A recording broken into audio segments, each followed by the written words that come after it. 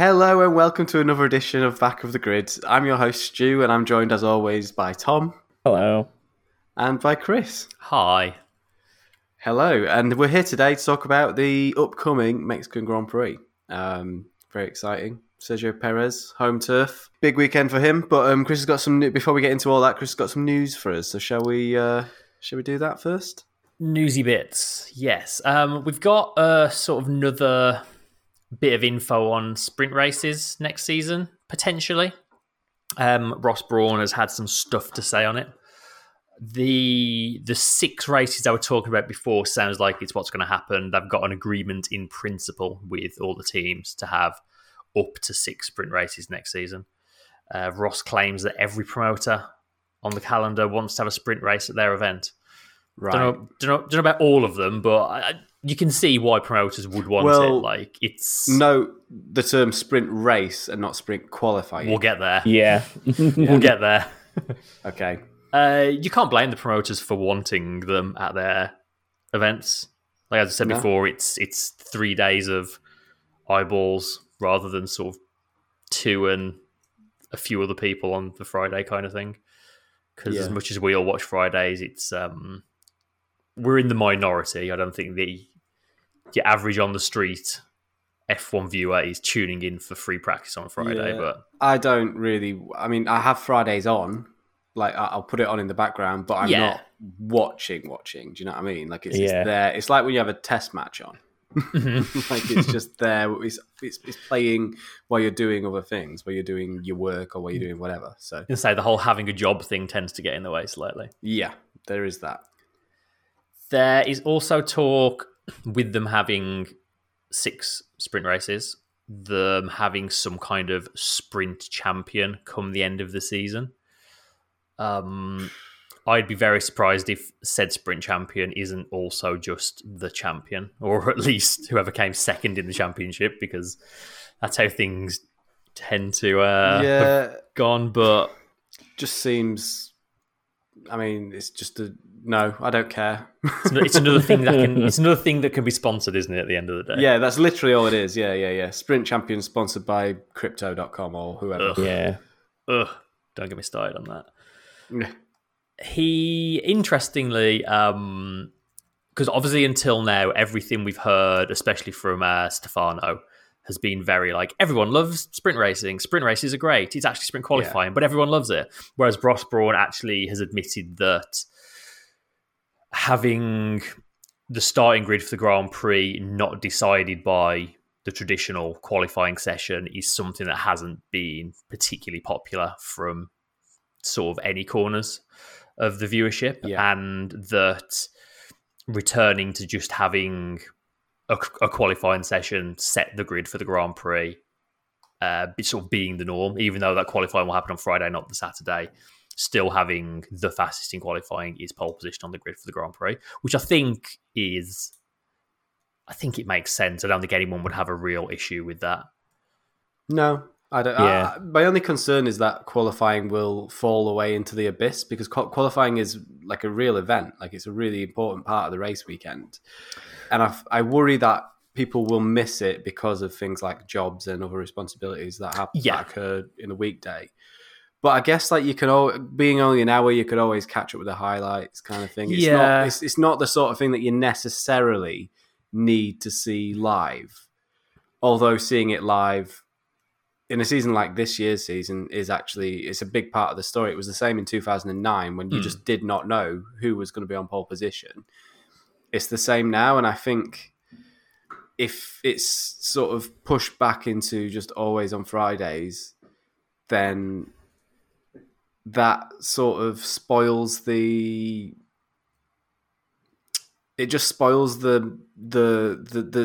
spectacle of it a little bit for me.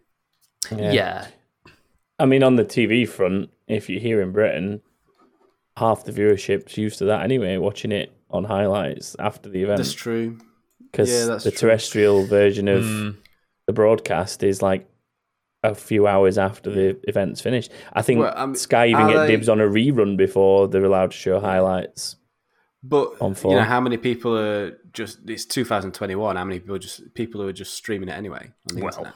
Yeah. I mean, people find their ways. There's always ways. People always do, of course people. I mean, there's people subscribing to F1 TV in this country who are using VPNs to access it, kind of thing. So I'm not one of which we do not wholly endorse whatsoever. No, of course. Like it's not a thing that you should do. But at least those people are paying for it. That's the thing. Like if you are using a VPN and you are accessing F1 TV through the proper legal means, then I don't really see a problem with that. I had one of the F1 fan survey things emailed last week, I think it was, and it was all about F1 TV, and the whole thing was like, this is all the awesome features that F1 TV Pro has. Are you a subscriber? It's like, no. Are you likely to be in the future? No. Why not? I literally can't. I don't know why you're asking me these questions. Yeah. I don't have access to it. What else? So common sense has prevailed. They're actually calling it a sprint race and not a sprint qualifying. Yeah, that'll help. Yes. So the quote I saw from Ross Brawn was, "We all call it a race. It walks like a duck and it quacks like a duck."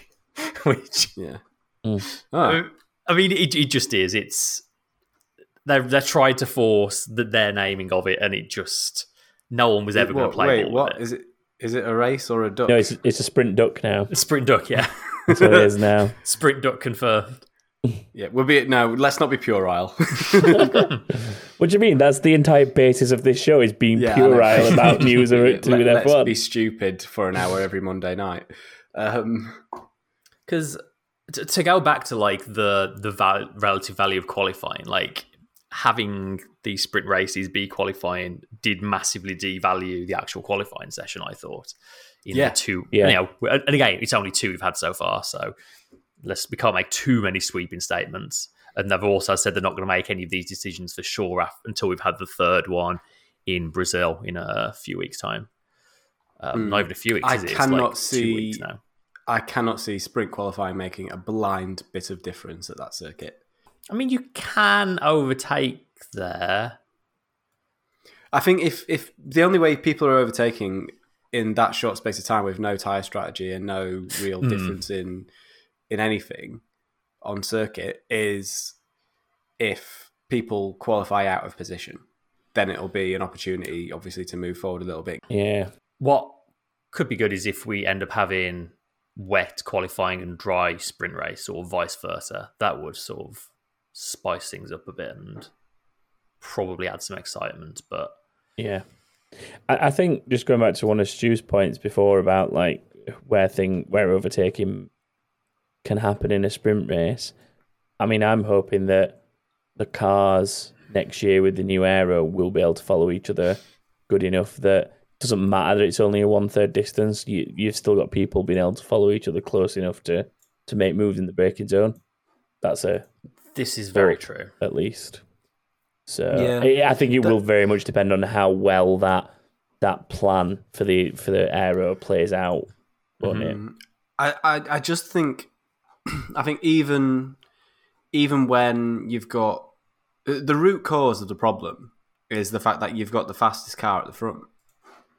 You do qualifying and then the fastest car goes at the front. So really, I think and there has been a bit of talk of this as well, and I think still, and we've mentioned it multiple times, goodness knows how many times on this podcast, and you know what I'm about to say, and it's not if Red Bull win the championship, win this next.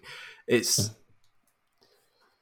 if you're more likely to get better action if you have some sort of reverse grid set up, because you're going to have cars. Then you're going to have cars. You're guaranteeing that cars will be out of position. The faster cars will be not at the front. So, to me, the whole point of having these sprint races is to do something a little bit different and do something a little bit more interesting and make it a bit more exciting. And I think having a mini race that's just the same as a normal race isn't enough. I think it needs to have something extra to make it interesting. And for me, the current configuration of sprint qualifying, it definitely isn't that. And what they're proposing next year currently, which is they're addressing the wrong things. Like, no one really cares about how many points they get at the end of at the end of a sprint race. I think not as much as they do seeing action on track. Mm-hmm. I think what people want to see is cars overtaking other cars. I think if you did the sprint races with a reverse championship grid, for example, to give the really struggling teams at the back the opportunity to make even a small amount of points, that spices up that championship. That spices up the tail end of the field, and it makes that much more interesting than just watching Haas go around at the back for an entire season and guaranteed to not get a single point. Yeah. Well, the interesting thing with these comments is that he's obviously said that they're considering making the Grand Prix grid be set by qualifying, but then that immediately begs the question, well, how do you set the grid for the sprint race? So it almost sounds like that reverse grid door that was previously slammed shut is maybe being opened a crack again. Yeah. Well, he's mentioned it. He has said. Yeah. He has come out and said we're thinking about reverse grid races. I think that's how you make sprint races interesting for me. Is that you need cars out of position. You can't just have an abridged version of the race. You know? Yeah. The Cliff Notes version of the race. Yeah. Like, who wants to see that? It's basically a race without pit. It's the race without pit stops. Still, if you're just having it as a regular grid. Yeah. Or is that whole extended red flag kind of scenario that we've talked about in the past, where that will be slightly different, I guess, because they're saying qualifying will set the the grid for Grand Prix, and something different will set the grid for the sprint, which should hopefully give us a nice change between the two. But I do think it does want to be some sort of reverse, whether it's like, I don't know. It needs to be a way that the teams can't tamper with it, because if you did something like reverse practice time, for example, teams are just going to tank a practice session so they can get to the front of the grid. Yeah, I mean, it has to be championship. It'd have to be, something that they're not willing to risk tanking in order to get to the front of the sprint race, basically. Yeah, they're not going to. No one in up and down that field, not a single driver or team is going to sacrifice points ever. No. Or even for the teams not scoring points, like championship position, like financially makes a huge difference. Exactly. Yeah. And the thing is, like, that then adds real gravity to sprint races as well, right? Mm-hmm. Yeah. Yeah. And my other issue here as well is Ross Brawn's already, I think I can understand why Stefano's been saying everyone loves sprint races, this, that, and the other, because we haven't actually had the final sprint race of the season yet, and there's no plans they can't just change all the rules. They can't just make it so that this one doesn't follow the same format as the previous two. Yeah, exactly. Yet, Ross Brawn has come out and said, well, it's obviously not working, but we're about to have another one, knowing full well that they're not working. Well, to that point, though, like, the whole idea of doing the 3 this season was to try it out. So would it not have made sense to maybe try 3 different versions of it? Like, what's the point of trying something 3 times in exactly the same way? It's a bit... But the definition of insanity is doing the same thing and expecting a different result. Yeah. Yeah.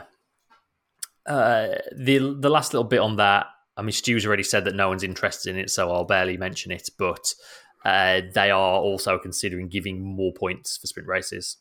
Potentially up to a third of a Grand Prix points, as it's a third distance, to hopefully encourage more racing. Basically, like, at the moment, there's not really, if you're 9th, there's not really a ton of reason for you to risk anything going for 8th. Whereas if it's worth. That being said, how they're going to split the 1 point for 10th into a third? If we start having third points on the table, then no thank you. So just to clarify my point on that, like, I'm not saying that people don't want to see, aren't interested in seeing points being awarded. My point is they're not too fussed on the specific number of points that are awarded, as long as it's within reason. Of all the things to work on, that's not that's high not on the issue. List. Yeah, the issue isn't the number of points being awarded. The issue is the format of the race and what's happening on track. Yeah, so. Yeah, I don't care if the top, if it just goes 10, 9, 8, 7, 6, 5, 4, 3, 2, 1 down the top 10. But I also don't care if it's half points. What I don't want is for it to be full Grand Prix points, because it shouldn't. No, definitely shouldn't. I think you don't need me to say it shouldn't be full Grand Prix points. You don't need to be a rocket scientist to figure out that a half distance or shortened distance race shouldn't award full points. Yeah, we learned that in Belgium this year, didn't we? So there's definitely, I think there is common sense like starting to emerge, the green shoots of common sense. I just hope like they don't go down the sort of they get spooked easy, and I think they read a lot of Reddit as well. Yeah. And they just need to have a bit of conviction, like make a decision, decide what they want to do, stick with it, and be confident for once, be confident about their ideas. And if they can do that and get behind their own ideas and say, this is how we're going to do it to all the teams, this is how we're going to do it. Not saying we're going to try it out, we're going to see what happens. Just say, we've got 6 races, they're all going to be reverse grids. You're going to get 10 points for the top 5, say, are going to get points. It'll be 5 points down to 1 point, and it'll be at these races. Enjoy. Yeah, basically. That's literally all it needs to be. Instead of all this sort of dancing around, like trying to make everyone happy and all this. It's, Formula One's not about making everyone happy. It's a meritocracy. To get the points, you have to be the best. So if you're that good, it shouldn't matter where you are. You should be confident that you're going to be able to finish in the points. Mm-hmm. It's the same rules for every race is the same rules for everyone. It's not like anyone's got a specific advantage out of this. It's just, the real championship contenders would still be winning the big points on a Sunday. Exactly, yeah. So, yeah. I mean, yeah. Paul's made a point in chat that I was going to say something similar where he said use the old top 6 point system. Either that or there was a time where we had points for the top 8, wasn't there? Like early 2000s to late 2000s, where it was like second place became 8 points, I think. And it was like 12, then the 8. 6th dropped down. Yeah. It was basically went down in 2s almost. Mm-hmm. But you had a different point system there where they expanded the top 6 down to the top 8. And then obviously we ended up with the point system right now with the 25 first. Yeah. So something like either that top 8 or top 6 system that was used from like the 90s until the end of the noughties. Top 8 feels would work. Like a good sort of middle ground to it. Yeah, and you don't get weird like half numbers then when you start trying to divide the current point system by 3. Yeah, but even then, let's not get hung up on the points thing, because the points thing isn't what we're here for. We're here to see cars. We're here to see action on track, right? That's the most important thing. So. This is not a problem that we really need to solve. The problem that we need to solve is getting cars into positions on track where action happens. Yeah, we want to watch cars having good racing, and the racing means something. Yeah, exactly that. Yeah. So hopefully that'll happen in the next. Hopefully they'll figure it out. Hopefully they'll do what we say. That'd be just nice. Right. Last little interesting tidbit from Ross Brawn was that the Q2 tyre rule is potentially going to be dropped for next season. So the Q2 tyre rule being that if you progress from Q2 to Q3, so if you qualify in the top 10 essentially, you have to start the race on the tyres that you set your fastest lap on in Q2. And we've sort of talked about it before that rule doesn't really serve the purpose it was designed for anymore. And actually, it's given an advantage to the faster teams these days. So I think that is common sense prevailing. And they've kind of already started doing it, because the sprint race weekends, you don't have that rule, do you? So yeah, they've already kind of semi-done that. And I wouldn't say that made a particular difference to things, did it? Like, it basically meant everybody started on the same tyre at the start of the race. You didn't really get as much of a mix-up. But then again... So why was that one... Remind me, that was during... We had refueling at the time that was introduced, didn't we? I can't remember if it goes that far back or not. The Q2 rule? Yeah. Yeah, the Q. Oh no, it was Perez. No, it was to do the Q2 tyre rule was to do with people not going out in sessions to set lap times because they were trying to save tyres for later sessions and stuff like that. And it was the way that they changed it was because it used to be your tyres from Q3 were the ones you started on. Yeah, and they changed it because the top teams were they were playing around with, because we can be faster on different compounds. They were basically playing around with all that kind of scenario. And I think there was an element of we don't necessarily want to start the race on the fastest tyre. So it made Q3 a proper shootout, because if you wanted to start the race on a harder compound of tyre, you could do that in Q2, get through safely, and then have a proper shootout for pole. And it was all to do with that a few years ago. The whole point was that they wanted them pushing absolute maximum. Yeah. They didn't want to be penalising the top 10 for being in Q3, right? It was a combination of that, and then the fact that like cars weren't running to the full potential in like lower sessions to save tyres. So what's going to happen? Is it going to be that the teams can just start on whatever tyres? Everyone can start on whatever tyres they want at the start. Basically, yeah, that's what it sounds like. I quite like that. Yeah, because the problem is these days, the fastest teams can get through Q2, because it's often the case these days that starting the race on the soft tyre actually isn't the favoured strategy. So it means the faster teams actually end up starting on the favoured tyre and they're starting at the front. Whereas you kind of midfield teams, if they want any hope of getting through to Q3, they have to put softs on, which obviously then compromises them for the race. So I think it's common sense they get rid of that, because it's just not doing what it was supposed to do anymore. Did it ever do what it was supposed to do? There was probably a really brief window of like a season or two when it did, but even then, not to the extent they probably wanted it to. Yeah, there's that whole element of teams, like midfield teams, actually not intentionally aiming for 11th, but actually having more of an advantage qualifying 11th because of the whole, they can start on whatever tyre they want, and the car ahead of them in 10th that's pushed to get into Q3 and wouldn't necessarily normally be there has got to start on tyres that are maybe less favourable. So George Russell, when George Russell qualifies, 11th is definitely a more favourable position than like 9th or 10th, I would say. Yeah. Maybe even 8th. Let's move on to some non-Ross Brawn related news.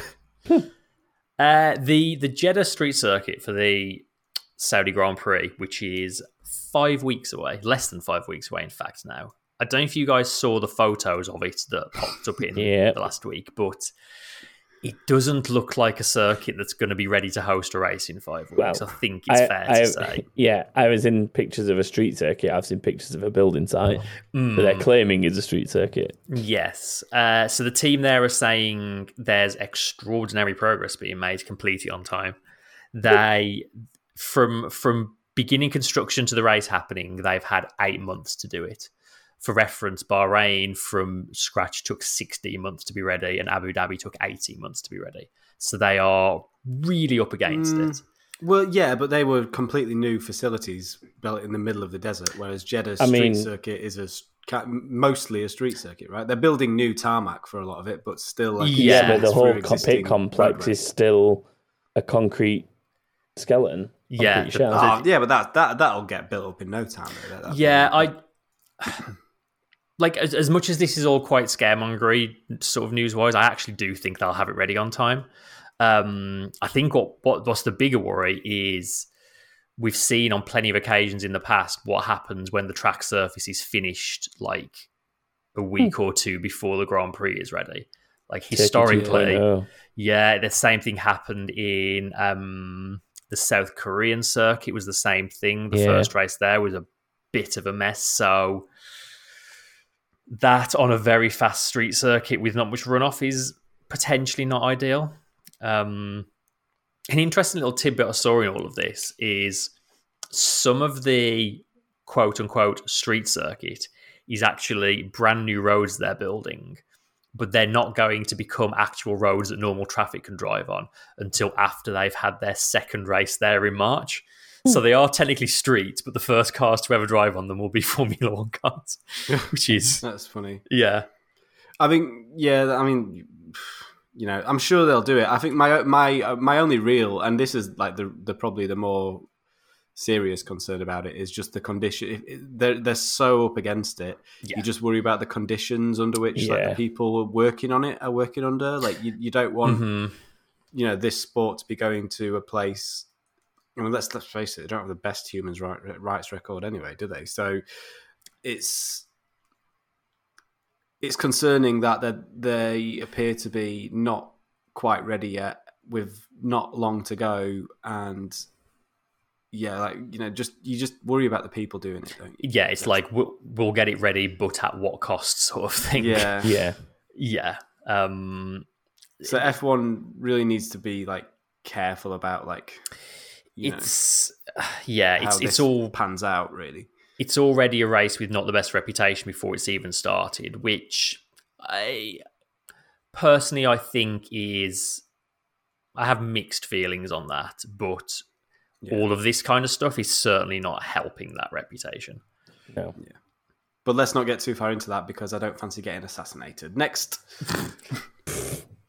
I mean, yeah, okay. Another bit of news is that having talked about this Andretti takeover of Sauber for what seems like weeks, if not months now, kind of looks like it's completely off the table now.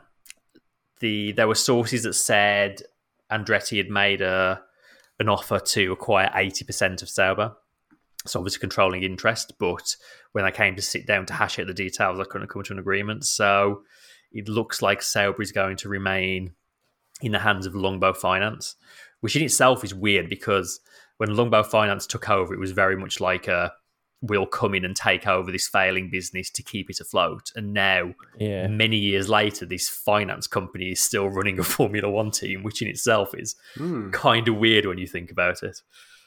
So, like, it's a weird one. I wouldn't be surprised if Sauber did end up getting sold on by Longbow in the coming years for those reasons. And I also don't think this is the end of Andretti trying to get into Formula One, but it looks like that particular combination just isn't going to happen now. Which, but at least we still have Sauber. Yeah. Sauber. It is a shame. Like, Andretti would be a good name to have on the grid, but there's no point just shoehorning it in for the sake of it. Yeah. I guess that kind of reopens the second seat discussion because that sort of has been on hold while all this is going on. I think Guan Yu Zhou is probably still the favourite to take that second seat. Giovinazzi's maybe still in with a shout. Pourchaire's name is being bandied around, but I still think it's just at least a season too soon for Pourchaire. Yeah, if he's even got the super license points. Who would you like to see in that seat of those? Then to make this interesting, who's your favourite name on that list to sit alongside Bottas? Probably Joe. Yeah, I think so. Like, I really want to see Pourchaire in F1, but I don't think he's ready. So the difficulty is he's going to be ready in a year or two's time. So whoever you sign now is going to have to make way for him if they want him in. But at this moment in time, I think Joe is probably my choice as well. Yeah. Yeah, I think Joe as well. I think whoever ends up with that seat is going to have a really good yardstick next to them. They've got someone who's occasionally beat Lewis Hamilton.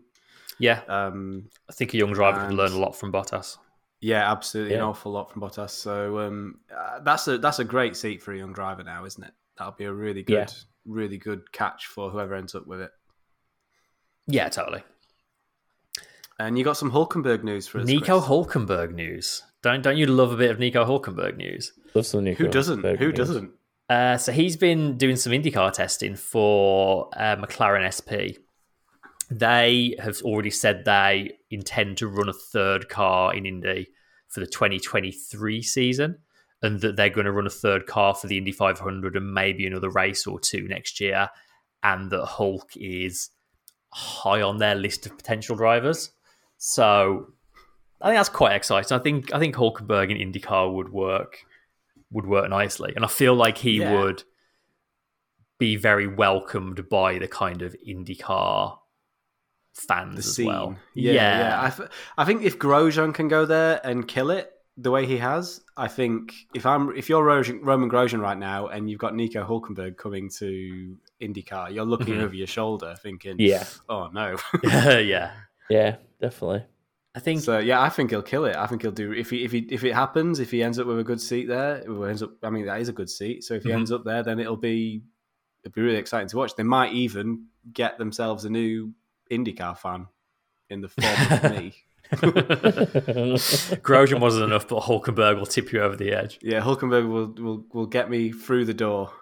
I do think Grosjean's like opened a lot of drivers over here's eyes to it. Like, it's kind of similar. Do you remember when Hülkenberg went and did Le Mans and won it on his first try? And then I think it was weirdly, I remember it was the Canadian Grand Prix next. And like all the other F1 drivers were like, what was it like? That looked really good fun. What was that like? And if I remember rightly, Bernie swiftly changed the calendar so that there was a race clashing with Le Mans so no one else could go and do the same thing. But it feels like the same thing here. It's like now Grosjean's gone over and seems to be having a really good time. A lot of sort of drivers over here, particularly those who might be coming to the end of their F1 careers, are sort of like keeping an eye on IndyCar as a potential place to be. Because it does look a hell of a fun series to race in. Yeah. What's better, IndyCar or Formula E? As a viewer, I prefer to watch Formula E, but this year I watched more IndyCar than ever and have very much learned to appreciate what makes it a good racing series. If I had to sit down and watch a race from one of them, I'd still pick Formula E, but yeah. What about you, Tom? Where's your head at? I don't know. I think the thing that IndyCar's definitely got going for it is having that like one big jewel in the crown spectacle race of the 500.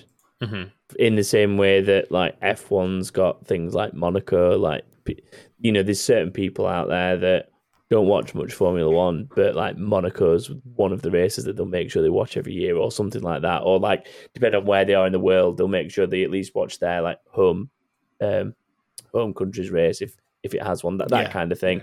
And I feel like that's like what the Indy 500 has as well, is like gives IndyCar, and Formula E's maybe not got that. So I think if I had to watch like one race from both series, I'd pick the Indy 500 out, like, you know, out of the whole whole lot, if that makes sense. I mean, it's a bit like WEC, like, and not a lot of people watch World Endurance, but a lot of those people that don't watch World Endurance will sit down and watch like coverage of Le Mans and pick up highlights from Le Mans and things like that, and sort of not have any regard for the fact there's another 10, 12 races in the season. So, yeah, it's interesting, but I think at the minute, IndyCar just edges it for me. It'll all depend on what goes on with what changes in Formula E with like these teams that are leaving and stuff going forward. I think the tough thing for Formula, you've hit the nail on the head. The tough thing that Formula E have got is that they don't really have a jewel in the crown, do they? They don't. No. There's not a particular. I don't think there is one particular Formula E race that you stop everything to see. It's more of you watch it as a championship and you see the whole thing happen over the course of a season. Whereas IndyCar and Formula One definitely do have that one big, that killer event that everyone has to see. So yeah, I think I'm with you. I think if I had to choose, okay? So if I had to choose a random, if it was just on, if they were both on at the same time, and there was a random Formula E race and a random IndyCar race, I'd probably watch Formula E because it never fails to excite. It never fails to deliver really good racing. But if the Indy 500's on and there's a random Formula E race on at the same time, I'm probably watching the Indy 500. You're always putting the 500 on. Yeah. So I'm kind of on the fence. I've done a Chris. I'm on the fence, big time on the fence there. But that's where my head's at. I think the other sort of slight factor that comes into it as well, if I was doing the same thing, is depends on if it's an oval race for the Indy or if it's a street circuit. I'm definitely more inclined to watch the street and circuit races in the IndyCar than I am the ovals. If I was putting the two up against each other, because I mean, I don't not enjoy oval racing. It's just it definitely appeals to me much less than circuit and street racing. Yeah. So I think that if that was what I was putting them up against, Indy would win if it was circuit v circuit. Formula E would win if it was circuit v oval, except for the Indy 500. That's the weird thing I was about to say. Yeah, like I totally agree with you. I'd always put the ovals at the bottom of the list, except for the Indy 500, which is top of the list. It's weird, isn't it? It's like you'd always put the street circuits at the bottom of the F1 calendar, except, well, I mean, maybe not even Monaco anymore, but like Monaco was the one that you'd kind of pull to the top as a... Yeah, totally. It's nice watching them go around there. So, yeah. And then last little bit of news, Anthony Davidson has announced that he's going to retire from professional racing after the final World Endurance Championship round this season, which is Bahrain this weekend. Hell of a career he's had. Never really had the chance I think he deserved in Formula One, but amazing career all the same. Shame he never got that Le Mans 24-hour win. He came very close a few times, but never quite panned out for him. Wasn't he in the Toyota the year that it retired, like a couple of laps to the end? Yes, I think he was. I know the best he's ever finished is second. I know that much. Yeah, and he's had poles there before, hasn't he? I think. Yeah, he's had poles. He's had second places in LMP1 and LMP2. He's won he's never had a class win, has he? Full stop. Nope. I don't think. No, never done better than second there, even in class. But they've won the title.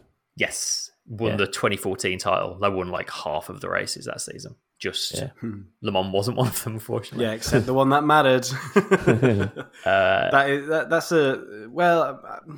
It's a shame he's retiring because he's an awesome driver and he's good to watch. I guess we'll see a lot more of him on TV coverage. As I say, if there's a silver lining, we'll get more of him on Sky Sports, which is always a good thing because he's definitely like one of the best people on Sky Sports. He really is, yeah, for sure. Like his analysis is always really, really good. Yeah, him and Karun Chandhok together is like a dream team for technical analysis and driver analysis as well. And talking sense, like they just and often they're really that one thing those two are really, really good at between them is taking very, very complex case scenarios and simplifying them and making them more easy to understand for just your average Joe in the audience, including me. So I'll forever appreciate that. Yeah. And he's also still a simulator driver for Mercedes, so he still has very up-to-date, relevant F1 knowledge, which helps a lot. Yeah. Will he be continuing those duties, I assume, despite... He's not specifically said, but I assume he will be. I'm sure. I mean, he needs a job. The man needs to. He's got to put bread on the table. Sky F1 pays his bills, I bet. He phrased it as professional racing, so that to me stays still doing some testing here and there. He's still going to turn up at Le Mans, but he's just going to do it at an amateur level. I mean, you never, even for us guys as just people who like to go karting or do sim racing or whatever, you never like lose that. Once you've been bitten by that bug, you're never ever in for. You see guys, really, really, really old dudes driving around in sports cars and stuff, doing classic car racing. Yeah.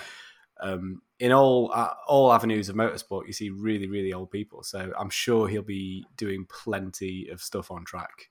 Except Anthony Davidson really, really old there. No, I'm saying, but when the last bit was, I'm sure he will be doing it long into the future when he does eventually become really, really old. Except weirdly, Nico Rosberg, who I don't think has raced a single thing since he retired as F1 world champion, which you've almost got to respect that in a way. It's like, this is it. I have reached the literal peak of motorsport. I'm out. Yeah. There's no need for me to race anything ever again. Okay, shall we move on to some storylines then? Now we've offended Anthony Davidson. Let's talk about Mexico. Less of the we, thank you. Let's talk about Mexico. So, storyline number 1. Can Mercedes' collapsing rear damper keep them in the mix in Mexico with its long straights and high-speed sections? Collapsing makes it sound unintentional. Yeah, it does, doesn't it? But that's kind of like the technical name that people have got for it. So the interesting thing, so that people are starting to get to the bottom of this thing, and Mercedes are not the only team doing it. It's essentially a damper that's got multiple spring rates within it, or multiple damping rates within it. And once it reaches a certain point of load, the resistance is lower, and it moves the body down more. Essentially, You've probably all seen and heard about it on the news. Red Bull saying Mercedes have got a trick suspension that's sort of tipping their car back. They have, and in doing that, it sort of lowers the amount of drag and allows them to go faster down the straights and through high-speed corners. Ferrari and Alpine are also doing it. Then Mercedes are not the only team doing this. And when you see the footage, you can see there's like they accelerate out of a corner and then it just drops, and then it stays in position for the length of the straight, and then just as soon as they're on the brakes, it lifts back up and away they go into the corner. Apparently Alpine have got the better one of the three teams doing it, because it's something they've been had in development for a long time. You'll remember the mass damper that was how could you forget many years ago? A very, very clever bit of technology. It's kind of a similar idea to that, but actuated in a different way that makes it apparently legal. But there's footage of all three, of Mercedes, Ferrari, and Alpine doing it. So yeah, it's the first storyline is, will that benefit Mercedes down the straights in Mexico? The second storyline is, keep an eye on Ferrari and Alpine, because both teams using a similar system. And as the Ferrari and McLaren battle rumbles on, and Alpine look to cement fifth place in the championship, things could start to get a little bit spicy. In fact, you might even see Ferraris sort of troubling the front at certain tracks, thanks to their refinement of this piece of technology. Storyline number 3, because these are all linked, so I'll just keep them all together. Yeah. Will the altitude in Mexico negate the aero advantage that these teams have been enjoying in high-speed sections of circuits? Yeah. So it's a weird balance, isn't it? Yeah. This whole rear damper thing is interesting because it's not new at all. Like, no, this has been around in F1 for years, apparently. I think teams have been utilizing it more this season, more obviously. I do feel like everybody only really paid attention to it when Red Bull started trying to explain. Not Red Bull. No, Christian Horner. When Christian Horner, started trying to explain why the Mercedes was so much faster than them in a red line, and in a red line, in a straight line. Because it made me laugh over the US Grand Prix weekend. They kept doing features on this, and at the start of every feature, it was Paul di Resta do most of them. He was always like, "So this isn't new. This has been going around for years, but now I'm going to stand here and explain it for the next 5 minutes." Yeah. They do seem to be like really. I guess they've just realised the importance of it in the way this year's cars work, haven't they? And they're like maximising what they get from it. Yeah. But I think also it has ramifications for next year as well, because they're all ground effect cars next year. Yeah. And if you can get the rear end to dip down, and if you can get the body to move legally, then, and you can seal, the underneath of the car more easily down the straights, then, that's going to do you a lot of good. That's a really good point. Especially in an age where there's a lot less downforce coming from the top of the car. So, it's going to be interesting to see how it pans out. It'll be interesting to see how effective, how those three teams run this weekend at a circuit that is, the air's a bit thinner, so you're not going to gain much. It's going to be more sliding. It is much more of a chassis track than it is a aero track. We've seen that in the past. We saw McLaren do really, really well back in their really, really dark times. Yeah, at Mexico. Yeah. So back when they had a good chassis and not much else. Yeah. So, in fact, they said at the time that they had the best chassis on the grid, and you could kind of see it. Like that weekend, they did an amazing job. They just, Mexico's a weird race, man. Like, it is so different from many, many other races on the circuit. It's a real outlier. So I don't necessarily think Red Bull are going to have the advantage either that they have had at other circuits. I've said this last week, didn't I? Like, I think it's going to be a lot closer than what people think. I have quite high hopes for Ferrari this weekend as well, because they've gone well at this track in recent years when they've had a crap car. So this year they've actually got a half-decent car. I think Ferrari could be mixing at the sharp end, potentially. It's a possibility. When aero's less of a factor, and the top two teams do have much better aero than everyone else, it should bring things a bit close together, shouldn't it? Yeah, it'll be interesting to see how that affects the front. I really hope that McLaren and Ferrari are in the mix at the front on this race. It definitely has potential for that to be the case, because when you look at Monza, where no one's got any downforce, both of those teams were, well, particularly McLaren, won the whole thing. So we could see something.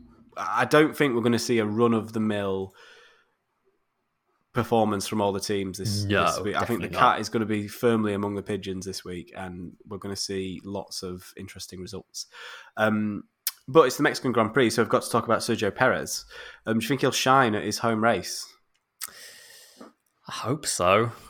I really hope. I actually think he will. I think I'm hoping for a really good result for him.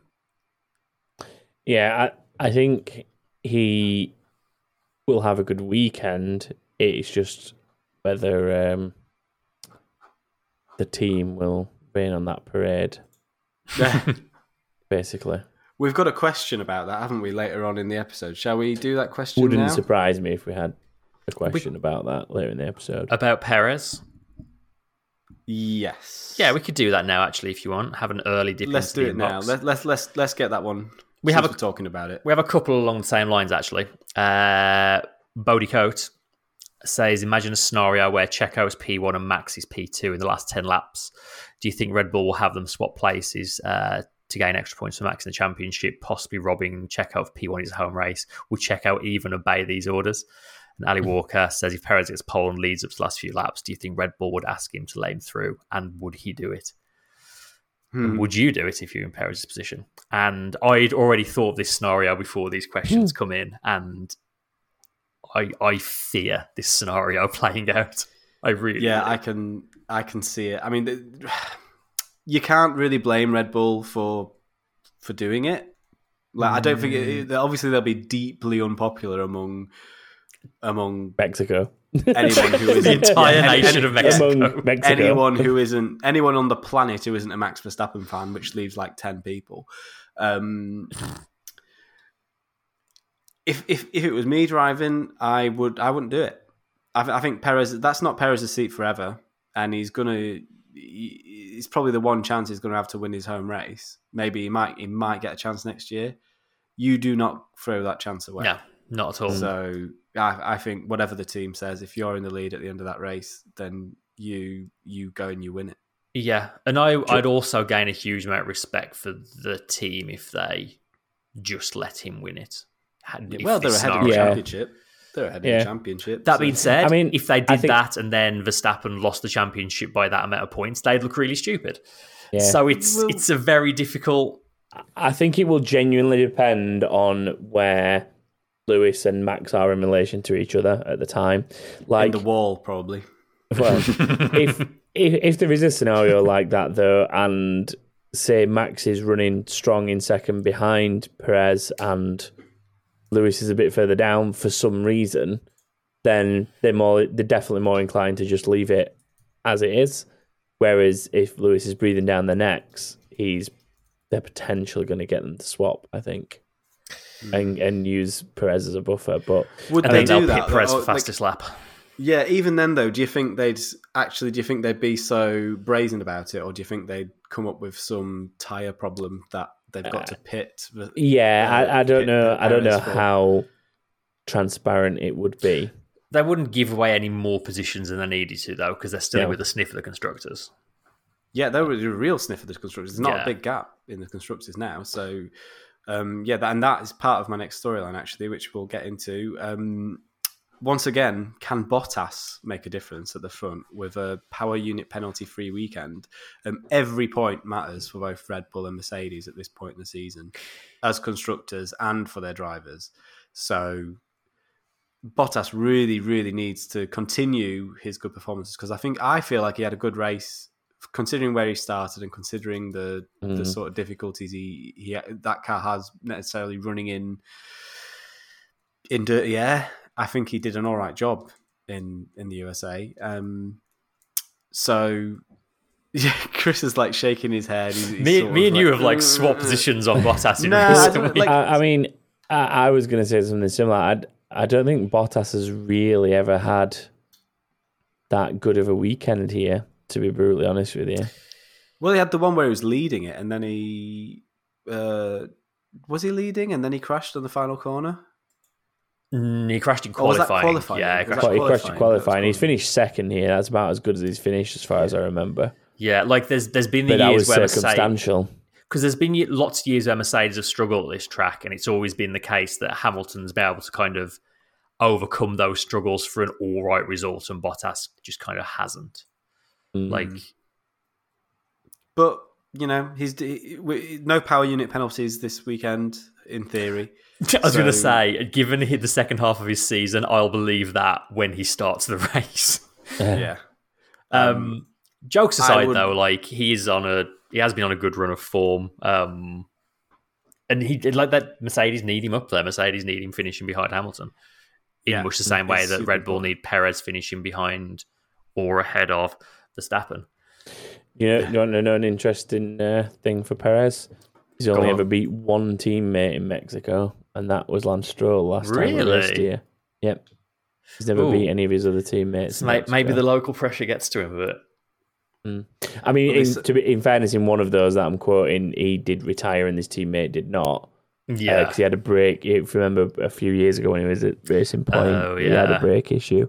I do remember when Ocon was his teammate, I think it was that. And wasn't he on for a really good result as well? I think he was well in the points.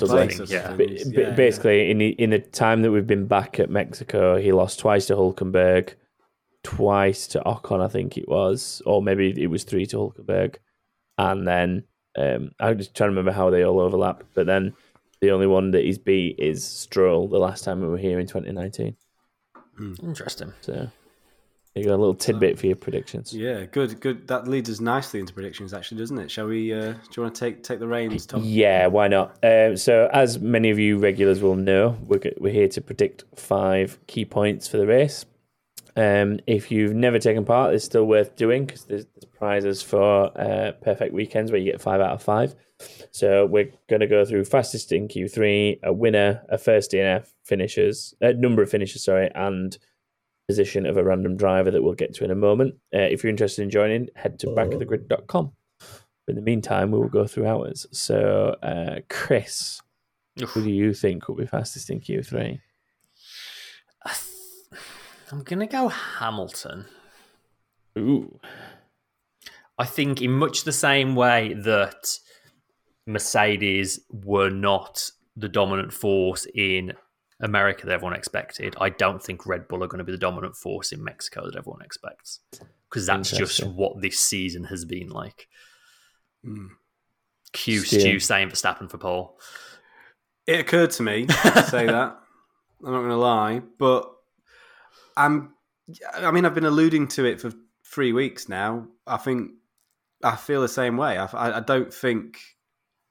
I think given the way Christian Horner's been going on about the Mercedes and how tight things are, and he's been downplaying his own team so much, they don't normally do that at Red Bull. Normally, they do downplay their own team a lot, but everyone does that. Been everyone does that. He's been very focused on criticising, well, basically trying to make out Mercedes are doing something they shouldn't. And when Christian Horner's doing that, it's because he's feeling threatened. He's either feeling threatened by the team or he's trying to divert attention away from something they're doing with their car. Yeah. Yeah, so it could go either way, realistically. It could be they have something up their sleeve they're trying to divert attention away from. Or it could just be, like you say, that they're trying to mask an underperformance. Yeah. I think Hamilton. I do think Hamilton after all that. What do you think, Tom? I'm sticking with my vibe that I had earlier in the season where I thought this was going to be a Verstappen track. So I'm going to say Verstappen fastest in Q3. But to add a little bit of a spicy twist, I am going to say Perez for the win. I'm gonna go out there and say it. I just get a feeling that either Stu jokingly mentioned it earlier about like they're going to be in the wall, like something happening where Verstappen and Hamilton get a little tied up with each other, or just that scenario that I was saying playing out before, maybe Perez having a strong race and them not feeling too pressured to make the switch because of something else that's happening, or just out of respect for Perez, just letting him win his own race. But yeah, I'm going that. So we'll go there. Perez for the win. I'm sort of glad you've said that because I feel slightly less like an insane outlier because I was also thinking of saying Perez this week. Again, be that a Hamilton Verstappen tangle. I think Verstappen is also maybe just due a bit of bad luck or due a difficult race, or it could just be the case that Hamilton is running second on the road between the Red Bulls and they are not able to swap places. So yeah, exactly. They're not gonna let Hamilton have first, so that Verstappen can have second. Exactly. Yeah, they're not gonna do that. So I'm keeping the faith. Perez.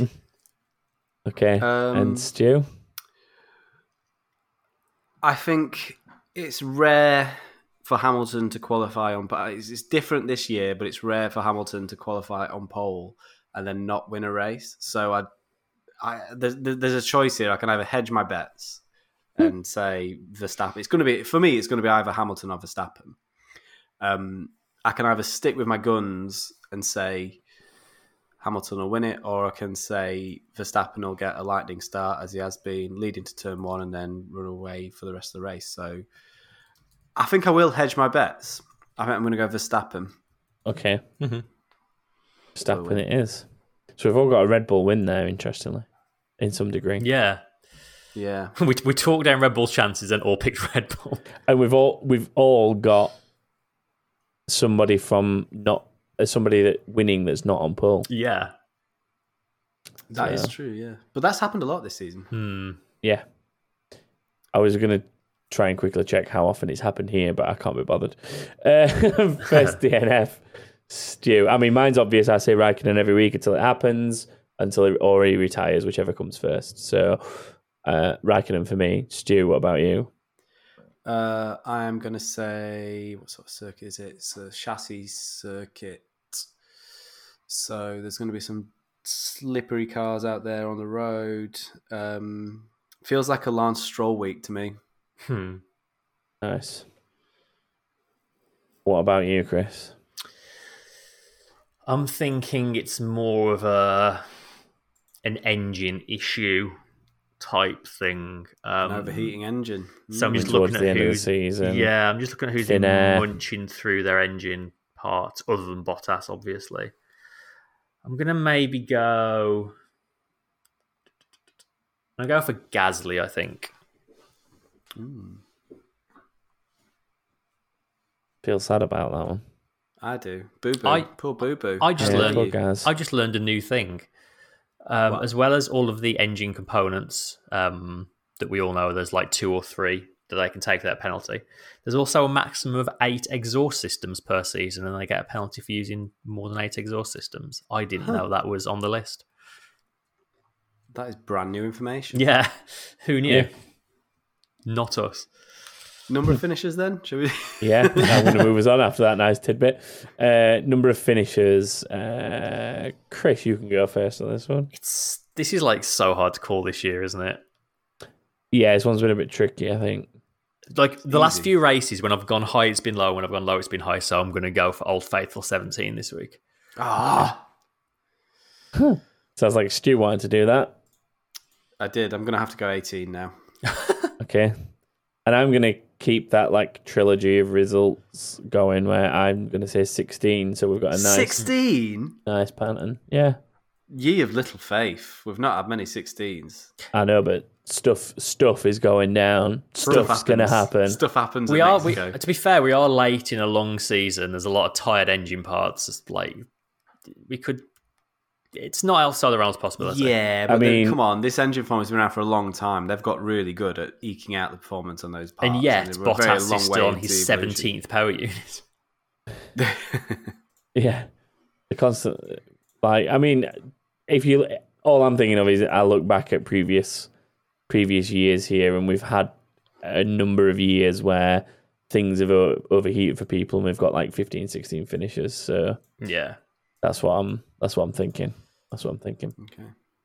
And then the last one is a random driver. So, Chris, could you please draw one out of whatever's left? It is not many left now. This week is Charles Leclerc. Ooh. Interesting. Charles Leclerc. Charles Leclerc, as he was changed to in the standings. Well, recently. we were talking about the Ferraris mixing it at the front earlier. So who's gonna? I'm gonna be fairly bold on this one. I don't think it's gonna be as far as a podium, but I think it's gonna be right up there. And I'm going to say fourth. Bold. Man. That's what I was thinking. You should have been quicker. Man. If you were quicker, you could have joined me. But I mean, you can still copy or whatever. I'm gonna go fifth. I'm saying fifth. I'm gonna stick with my gut and say fourth. I think they're gonna be right up there. Yeah. I don't think they'll be able to beat the Mercedes or the Red Bulls, either of them. That does imply them beating one of them, doesn't it? Fourth place. Yeah, I think they'll beat the McLarens. Or one of them having an issue. Yeah, I do think they'll beat the McLarens. So I think fifth and sixth is the realistic prospect for Sainz and Leclerc, and I think Leclerc will come out on top this weekend. He's been picking up lately, so yeah.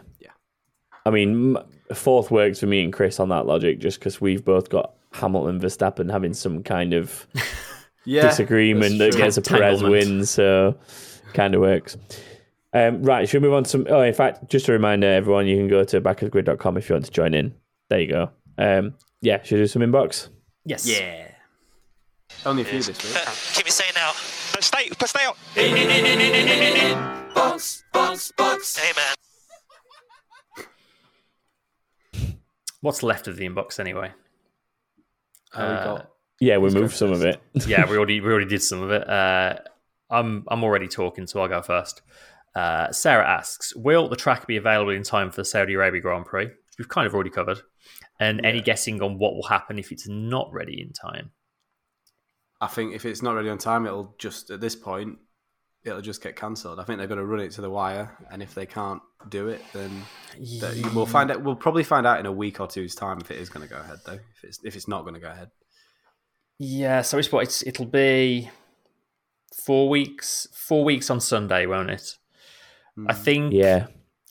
I feel like if they're able to find out definitively it's not going to happen within the next week, maybe two, then another Bahrain race is a possibility. Maybe bring back the outer loop. But yeah, I do think you're right. At this sort of notice, if it doesn't happen, it just won't happen. Yeah, I mean, it depends on Bahrain's availability, I guess, as well, doesn't it, to be able to host another event? I think it's a fairly busy track, actually, Bahrain. It gets a fair bit of use, that circuit. Get some hammer. But it all depend on that. Then again, if F1 come knocking, they're probably going to do their best to make room, aren't they? Let's face it. Every other race that weekend turns to a support race. I mean, look at Turkey. They had like caterers going around with from the local car club, and it was a really good race. Like better than some of the F1 racing. Is there a week off between Bahrain and Saudi Arabia? I can't remember. Is that like the 1 week off in this whole series that we've got? There's a lot more time between Bahrain and Saudi Arabia because Bahrain was in March. Yeah. What is it before? So we've got last triple header now. So it's Mexico, then Brazil, then Qatar, then a week off. That's what I was thinking. Then Saudi Arabia and Abu Dhabi back to back to finish the season. Yeah. So do you go Qatar to Bahrain potentially then? It could be done, but yeah, could be done. Then again, that's not like Bahrain needs a whole lot of prep time, does it? Like, okay, they won't be able to sell tickets, but the track's just there. Like, F1 spend half their lives there these days. Yeah.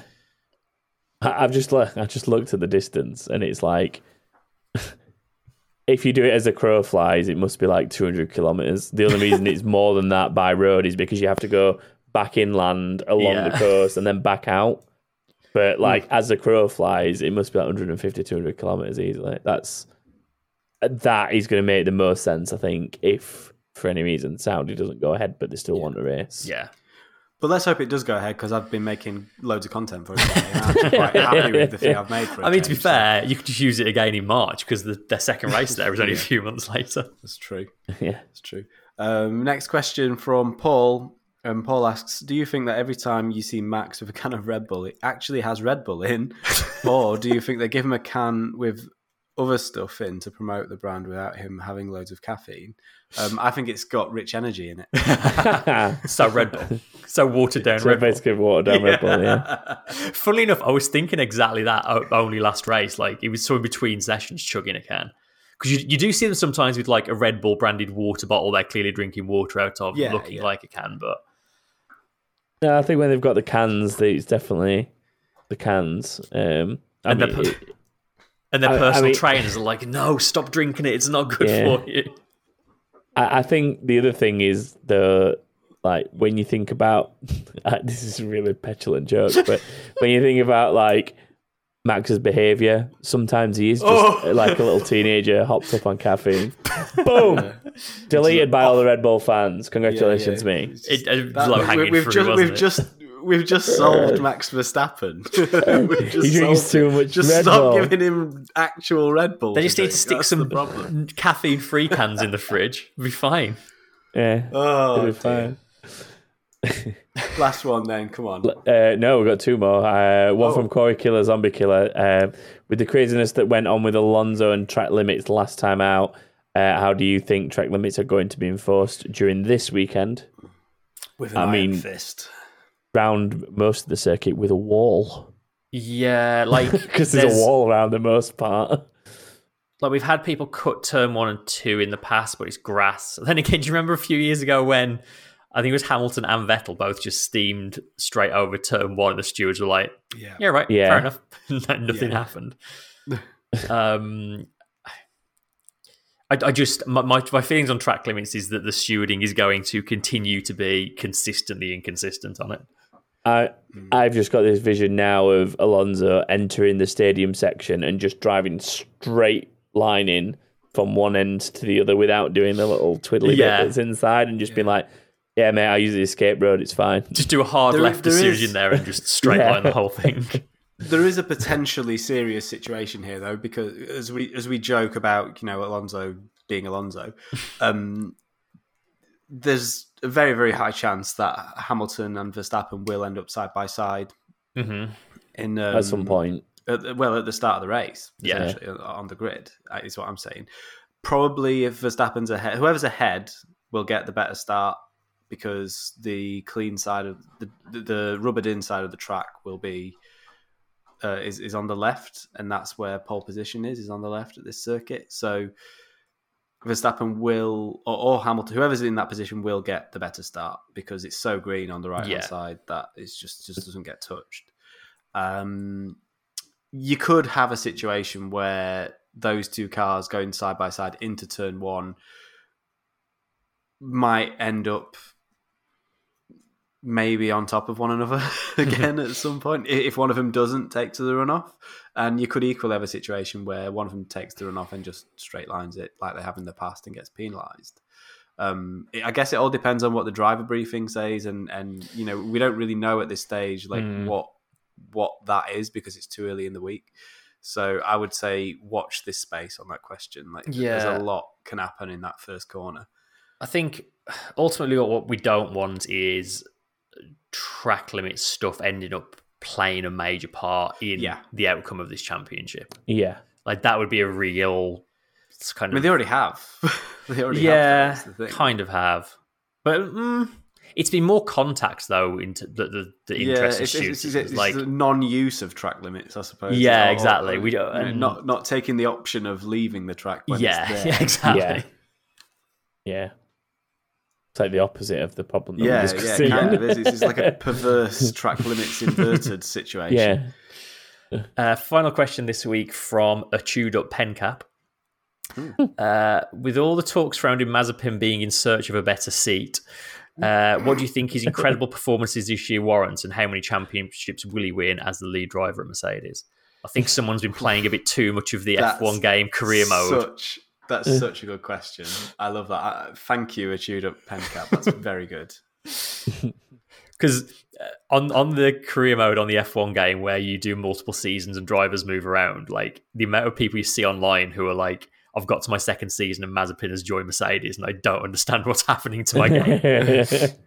Also, it's broken. My game's broken. Codemaster's response is, no, that's a feature, not a bug. Also, I've seen a lot of people have Norris goes to Mercedes in their second season and just becomes completely unbeatable. Like, I've seen people who've done the full 10-year career you can do, and Norris moves to Mercedes' second season and wins like 8 titles in a row.